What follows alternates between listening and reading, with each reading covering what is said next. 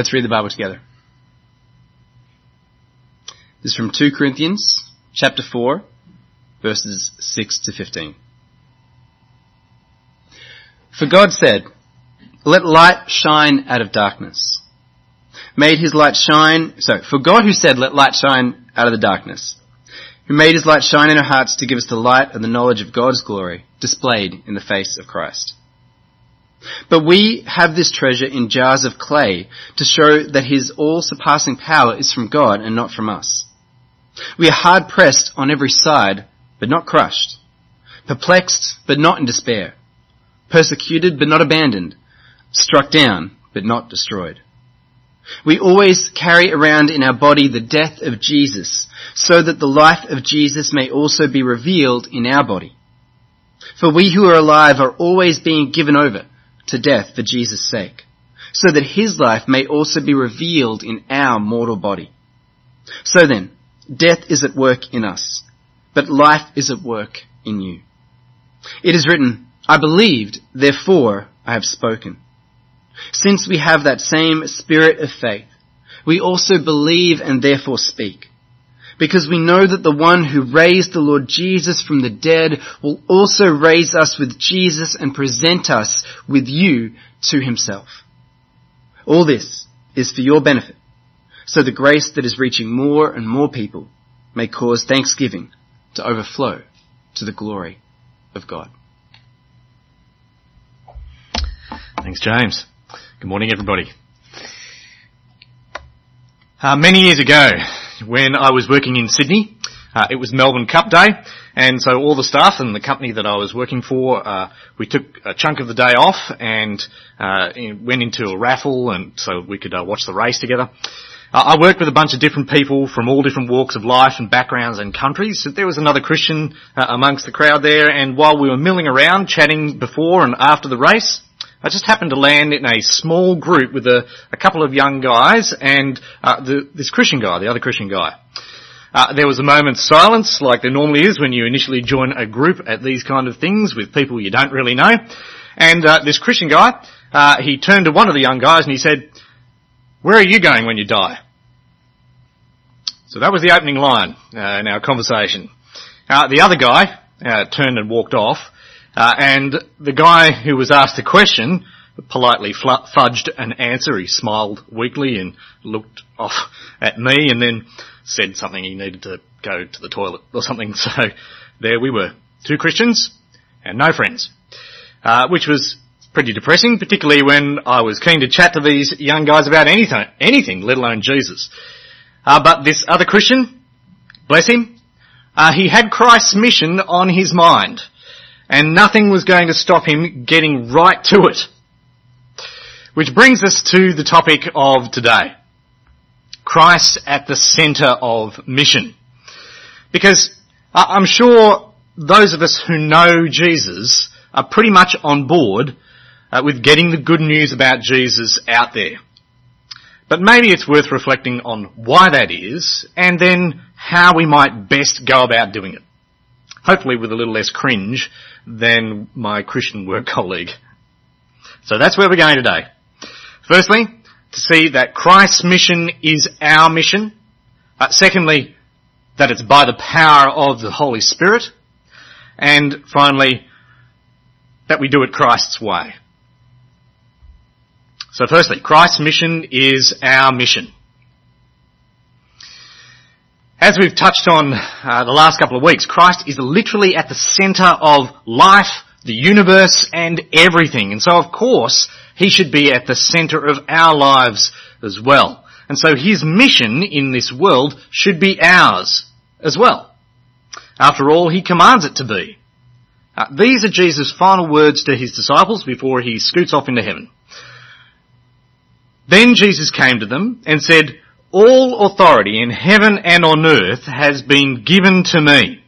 Therefore go and make disciples of all nations, baptizing them in the name of the Father and of the Son and of the Holy Spirit, and teaching them to obey everything I have commanded you. And surely I am with you always to the very end of the age." As the Lord of all, Christ commands his disciples to go and make disciples of all nations. That's Christ's mission for his disciples. That's Christ's mission for us, to proclaim the gospel, the good news of the Father's grace and mercy in the Son by the Holy Spirit, and to confirm that in baptizing people and to teach them to obey everything Jesus has commanded, from trusting in him for eternal life to living for him in all of life. That's Christ's mission for us. As Lord of heaven and earth, he commands it. But his love also compels us to it. This is what compelled the Apostle Paul to try and persuade people to believe. As he says, "For Christ's love compels us, because we are convinced that one died for all, and therefore all died."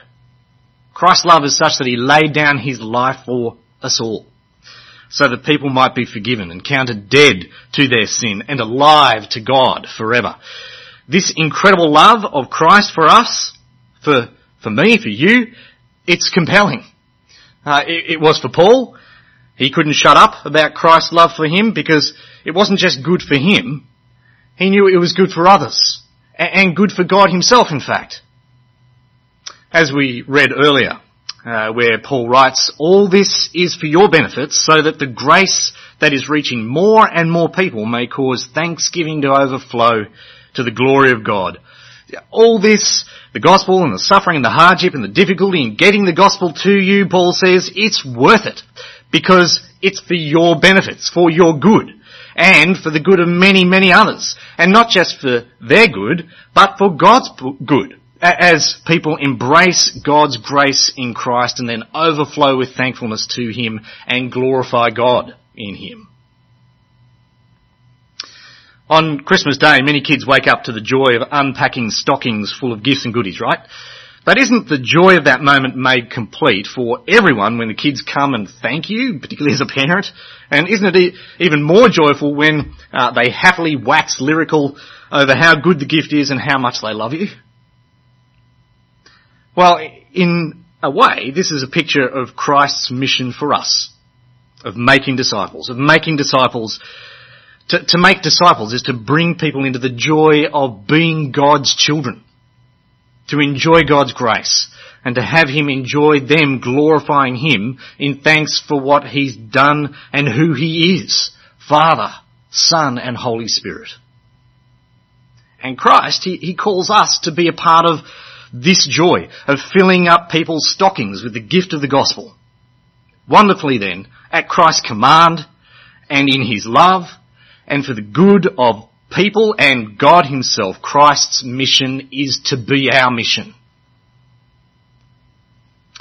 But only by the power of the Holy Spirit, which is the second point. Because maybe you're a bit daunted by Christ's mission. You know you should be getting the gospel out there and making disciples, but you're not sure how. It seems a bit too much maybe for you. You're not sure where to go with it. Maybe you're tired or frustrated or discouraged. Well, the Apostle Paul says there's no reason to lose heart, because firstly, in some ways, this is actually to be expected as jars of clay. That's what he calls us, as we read earlier. But we have this treasure in jars of clay to show that this all-surpassing power is from God and not from us. The treasure is the glory of God in the knowledge of Christ. It's the glorious gospel. And God's put this glory, his glory, in us, jars of clay. Now, the jars of clay that Paul's probably thinking of here were seen as fragile, unimpressive, expendable. The point being, as jars of clay, Paul's saying we're all weak, unimpressive and fragile. No one is going to come to Christ because we look or sound good or impressive. It ain't going to be gimmicks or money or performance that'll win people over to Christ. As Jesus says elsewhere, it's only the Holy Spirit that can do that. More than that, it's only the Holy Spirit that we can talk about Jesus. It's only by him that we can even talk about him. As Paul goes on, "It is written, I believed, therefore I have spoken." Since we have the same spirit of faith, we also believe and therefore speak. The principle that Paul's working here from here is that faith leads to speech, that believing in Jesus leads to speaking about Jesus. But if the spirit of faith here is the Holy Spirit who prompts faith, then it's the Holy Spirit who prompts speaking the gospel too. That means every time we have the urge and we do speak the gospel to someone, to our kids, to our neighbours, to our work colleague, our friend, our family, that's the Holy Spirit at work within us. I don't know about you, but that's pretty encouraging. No matter how feeble and weak our attempts might be, no matter how much we might feel like a jar of clay sometimes, God's put the treasure of the gospel in you, and He's given the Holy Spirit to be with you. And not just with you to believe that gospel, but with you to speak that gospel. A few years ago, I got to drive a turbo Subaru WRX rally car. That's actually a shot of me at the dirt track. Not really.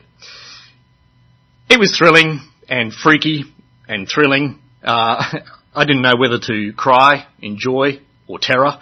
But what stopped me despairing at my lackluster abilities and performance and the possible literal car wreck at the end of it was the professional rally driver who was next to me, guiding me, telling me when to ease off and when to hit the throttle. Because of him, I not only didn't make a complete mess of it, I enjoyed it a whole lot more. Well, in the same way, while driving Christ's mission might be daunting on our own, we can take comfort that in our stumbling efforts to share the gospel, it's actually the Holy Spirit guiding the whole thing from our mouths and into the hearts of others. Christ's mission is our mission, but only by the Holy Spirit. Which brings us to the final point, doing Christ's mission His way. Because we still need to do stuff. The Holy Spirit works with us, not without us. And as He kindles a love for Christ and His mission in us, He speaks to us and guides us in the Bible in how to do Christ's mission, firstly in our words, then in our deeds, and finally in our prayers. So firstly in our words. A famous saying often attributed to St. Francis of Assisi goes, preach the gospel and if necessary use words. Now, apart from the fact that St. Francis probably didn't say this, you can't just nice someone to believing in Jesus. You have to speak to them of Him, as the Apostle Paul writes. Everyone who calls on the name of the Lord will be saved. How then can they call on the one they have not believed in? How can they believe in the one of whom they have not heard? And how can they hear without someone preaching to them? People are saved by believing in words preached or spoken about Christ, which is the gospel, of course. The gospel comes to people in words. And so to be a part of Christ's mission is to share the gospel message, particularly if you have the gift of evangelism. We're told that Christ gave different gifts to different people in the church, and being an evangelist is one of them. Now, not everyone is an evangelist, but I suspect you might know if you are, or if you've got a bit of that gift, or others will be able to identify this in you. You probably have a knack of striking up a conversation with someone and easily shifting it to Jesus, or perhaps you have a manner that's winsome and engaging, and you're particularly persuasive in the way that you engage with people about Jesus. If that's you, listen to Paul's encouragement to his young mate Timothy, who had the gift. And he says, keep your head in all situations, endure hardship, do the work of an evangelist, discharge all your duties, the duties of your ministry. If, like Timothy, you've got the gift, the gifts of an evangelist, gifts that have been given to you by Christ, how are you doing at doing the work of an evangelist? Maybe you need to give up whatever else that you're doing or pursuing and think about a future more in evangelism, a future of gospel work, maybe even being a missionary, and get along to Bible college to hone that gift. Don't squander the gift Jesus gave you for the mission that He calls all of us to make disciples. Now, of course, not everyone is an evangelist, but we're all to be ready and prepared to talk about Jesus if people ask us, as the Apostle Peter says. But in your hearts, revere Christ as Lord. Always be prepared to give an answer to everyone who asks you to give the reason for the hope that you have. Revering Christ as Lord, it means to speak of your hope in Christ when asked. This isn't an option for us. Christ's mission is our mission by the power of the Spirit, which will look like being prepared with an answer if people ask, why do you believe in Jesus? So, are you prepared? Do you have an answer ready? An answer informed by the Bible? There's a bunch of great resources and books to help be prepared in this, like 2 Ways to Live, or Just Start Talking, or books like Questioning Evangelism by Randy Newman, or How to Talk to People About Jesus by Sam Chan. A good way, maybe a good quick way to get better prepared is to ask someone in your house to help you practice. Ask them to ask you, what's the reason for the hope that you have in Jesus? And then have a crack at answering it. Maybe even do it today and see how it goes. Christ's mission is our mission. So by the power of the Spirit, we'll work at being prepared to share the gospel. Even though St. Francis probably didn't say preach the gospel and if necessary use words, we do know he courageously preached the gospel with words. In the 13th century, as many in the church were stupidly and sinfully mounting the Fifth Crusade to take back the Holy Land from the Muslims by force, Francis maintained it was God's will to, in fact, convert the Muslims to Christ. And incredibly, he got an audience with the Sultan at the time, Al-Malik al-Kamil, and a large crowd of his advisors and army. And over several days, Francis preached the gospel to them through translators. Eventually he was insulted and threatened and beaten and driven away, but his conviction was such that even though it could have ended his life, Francis did Christ's mission Christ's way by being prepared to speak the gospel. Doing Christ's mission Christ's way is being prepared to share the gospel, to speak the gospel, as we live the gospel in good deeds. The Apostle Peter talks of Christians as being strangers in the world. And he says that their strangeness is to be in their goodness. He says, dear friends, I urge you, as aliens and strangers in the world, to abstain from sinful desires which war against your soul. Live such good lives among the pagans that, though they accuse you of doing wrong, they may see your good deeds and glorify God on the day he visits us. He then goes on to unpack some of those good deeds, living with utmost respect for people, particularly authorities, bearing up under unjust suffering, sacrificially loving your husband and your wife, being compassionate and humble, not repaying evil with evil, but instead with good. And then he arrives at the passage that we looked at earlier about being prepared to give an answer when people ask why we believe. Maybe it's because Peter expects as we live such good lives, people will see it, think it's strange, but in a good way, and they'll be drawn to ask, why is it that you live like that? Why do you believe in Jesus? And maybe start drawing closer to faith in Christ themselves because of it. The church father, Augustine of Hippo, he was a towering intellect of his day. Indeed, his thinking, his philosophy and theology and music, his thinking on music and the arts, they're still studied today. He's a very, very smart man. But in his book Confessions, he talks of how he was drawn to faith in Christ and how at first it had nothing to do with what he heard of the gospel and everything to do with the man who faithfully preached it, Ambrose, the Bishop of Milan. As he writes of his encounter with Ambrose, I was led to him by you, he's speaking to God here, unaware that through him, in full awareness, I might be led to you. I began to like him, at first indeed not as a teacher of the truth, for I had absolutely no confidence in your church, but as a human being who was kind to me. The great Augustine was first drawn to Christ not by Ambrose's powerful and persuasive words, and he was a powerful preacher, but it wasn't what he said that drew Augustine in at first. It was what he did. It was his kindness. And Augustine isn't alone in this. Many have known the same thing as they've seen the goodness and the kindness of God's people. Recently, I was able to share the gospel and pray with a friend to receive Christ because he'd been drawn to him by the consistent goodness and kindness of Christians in the span of his life. So let's be kind and good. Maybe by getting groceries for the less able in your street during this lockdown period, or taking their dog for a walk, or join a Facebook group for your street to offer to help in one way or another. Maybe write a card or a letter to your neighbour or to your non-Christian relatives.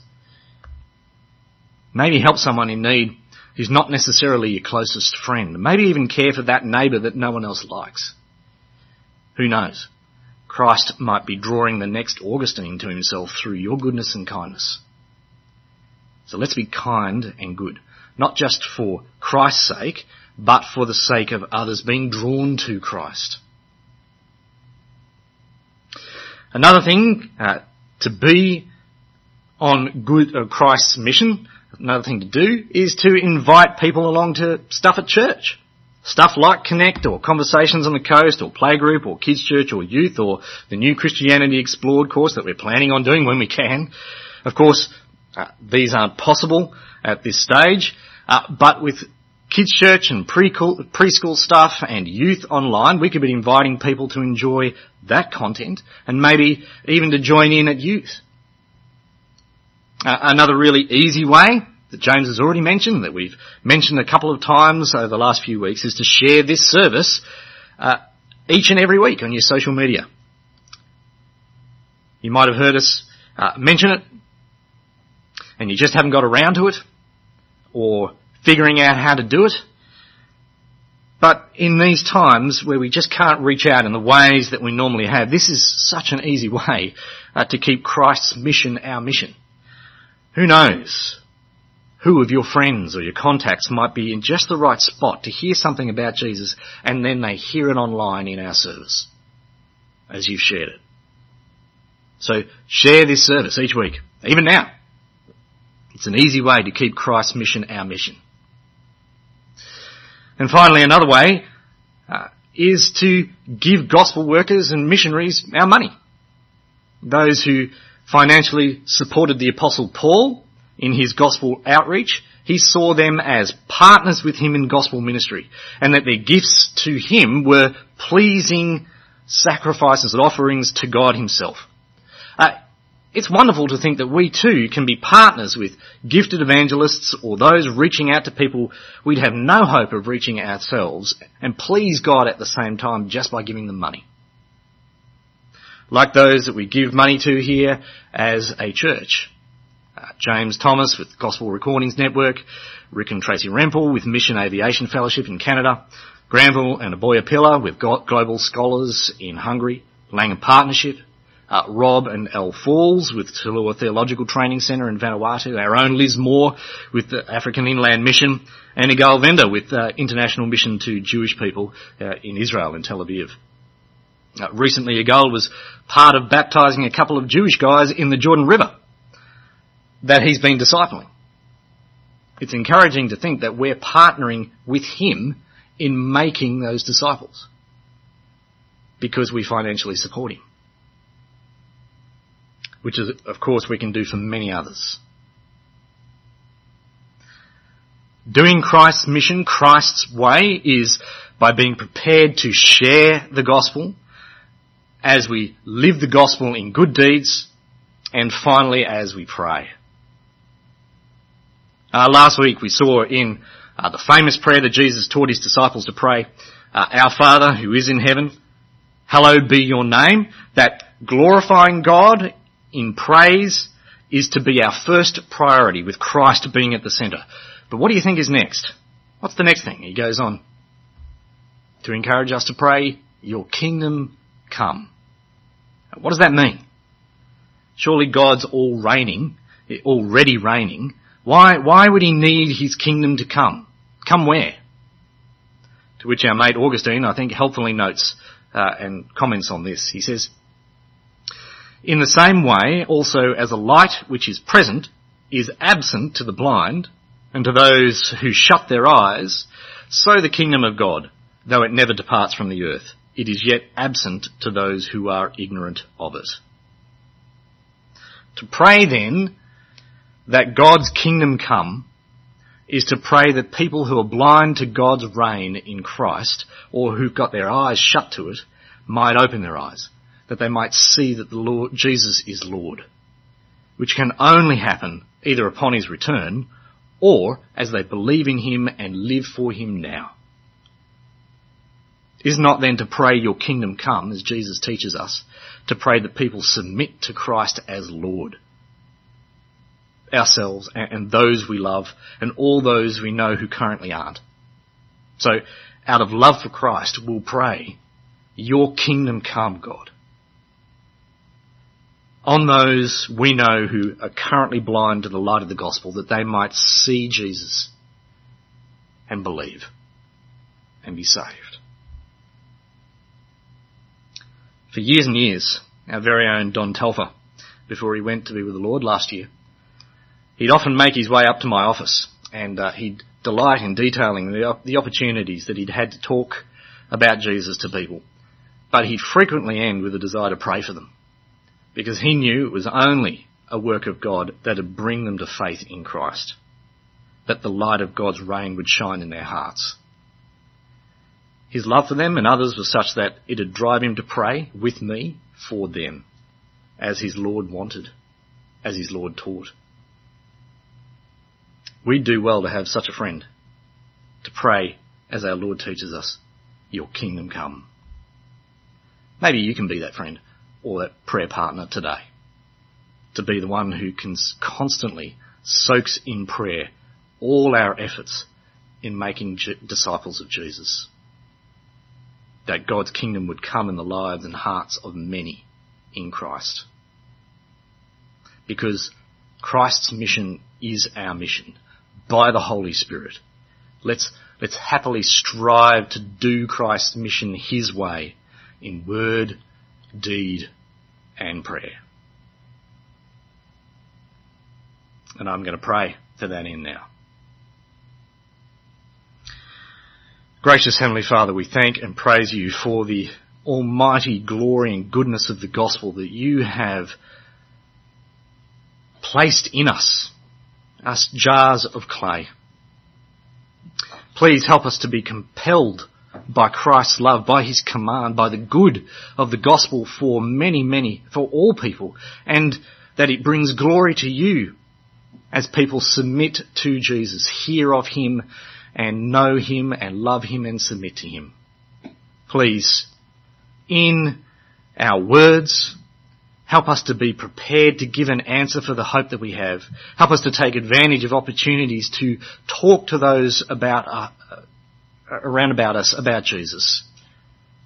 Help us to live such good lives that we prepare the way for people to ask after the hope that we have. And help us in all of this, from beginning to end, to be praying that people would submit their lives to Christ, that they might not only hear the gospel from us or from whoever else, but by your Spirit come to acknowledge him as their Lord and Saviour. Help us as we seek to make Christ's mission our mission, to be speaking, living and praying for your kingdom to come in the lives and hearts of those around about us, for Christ's sake and in his name. Amen.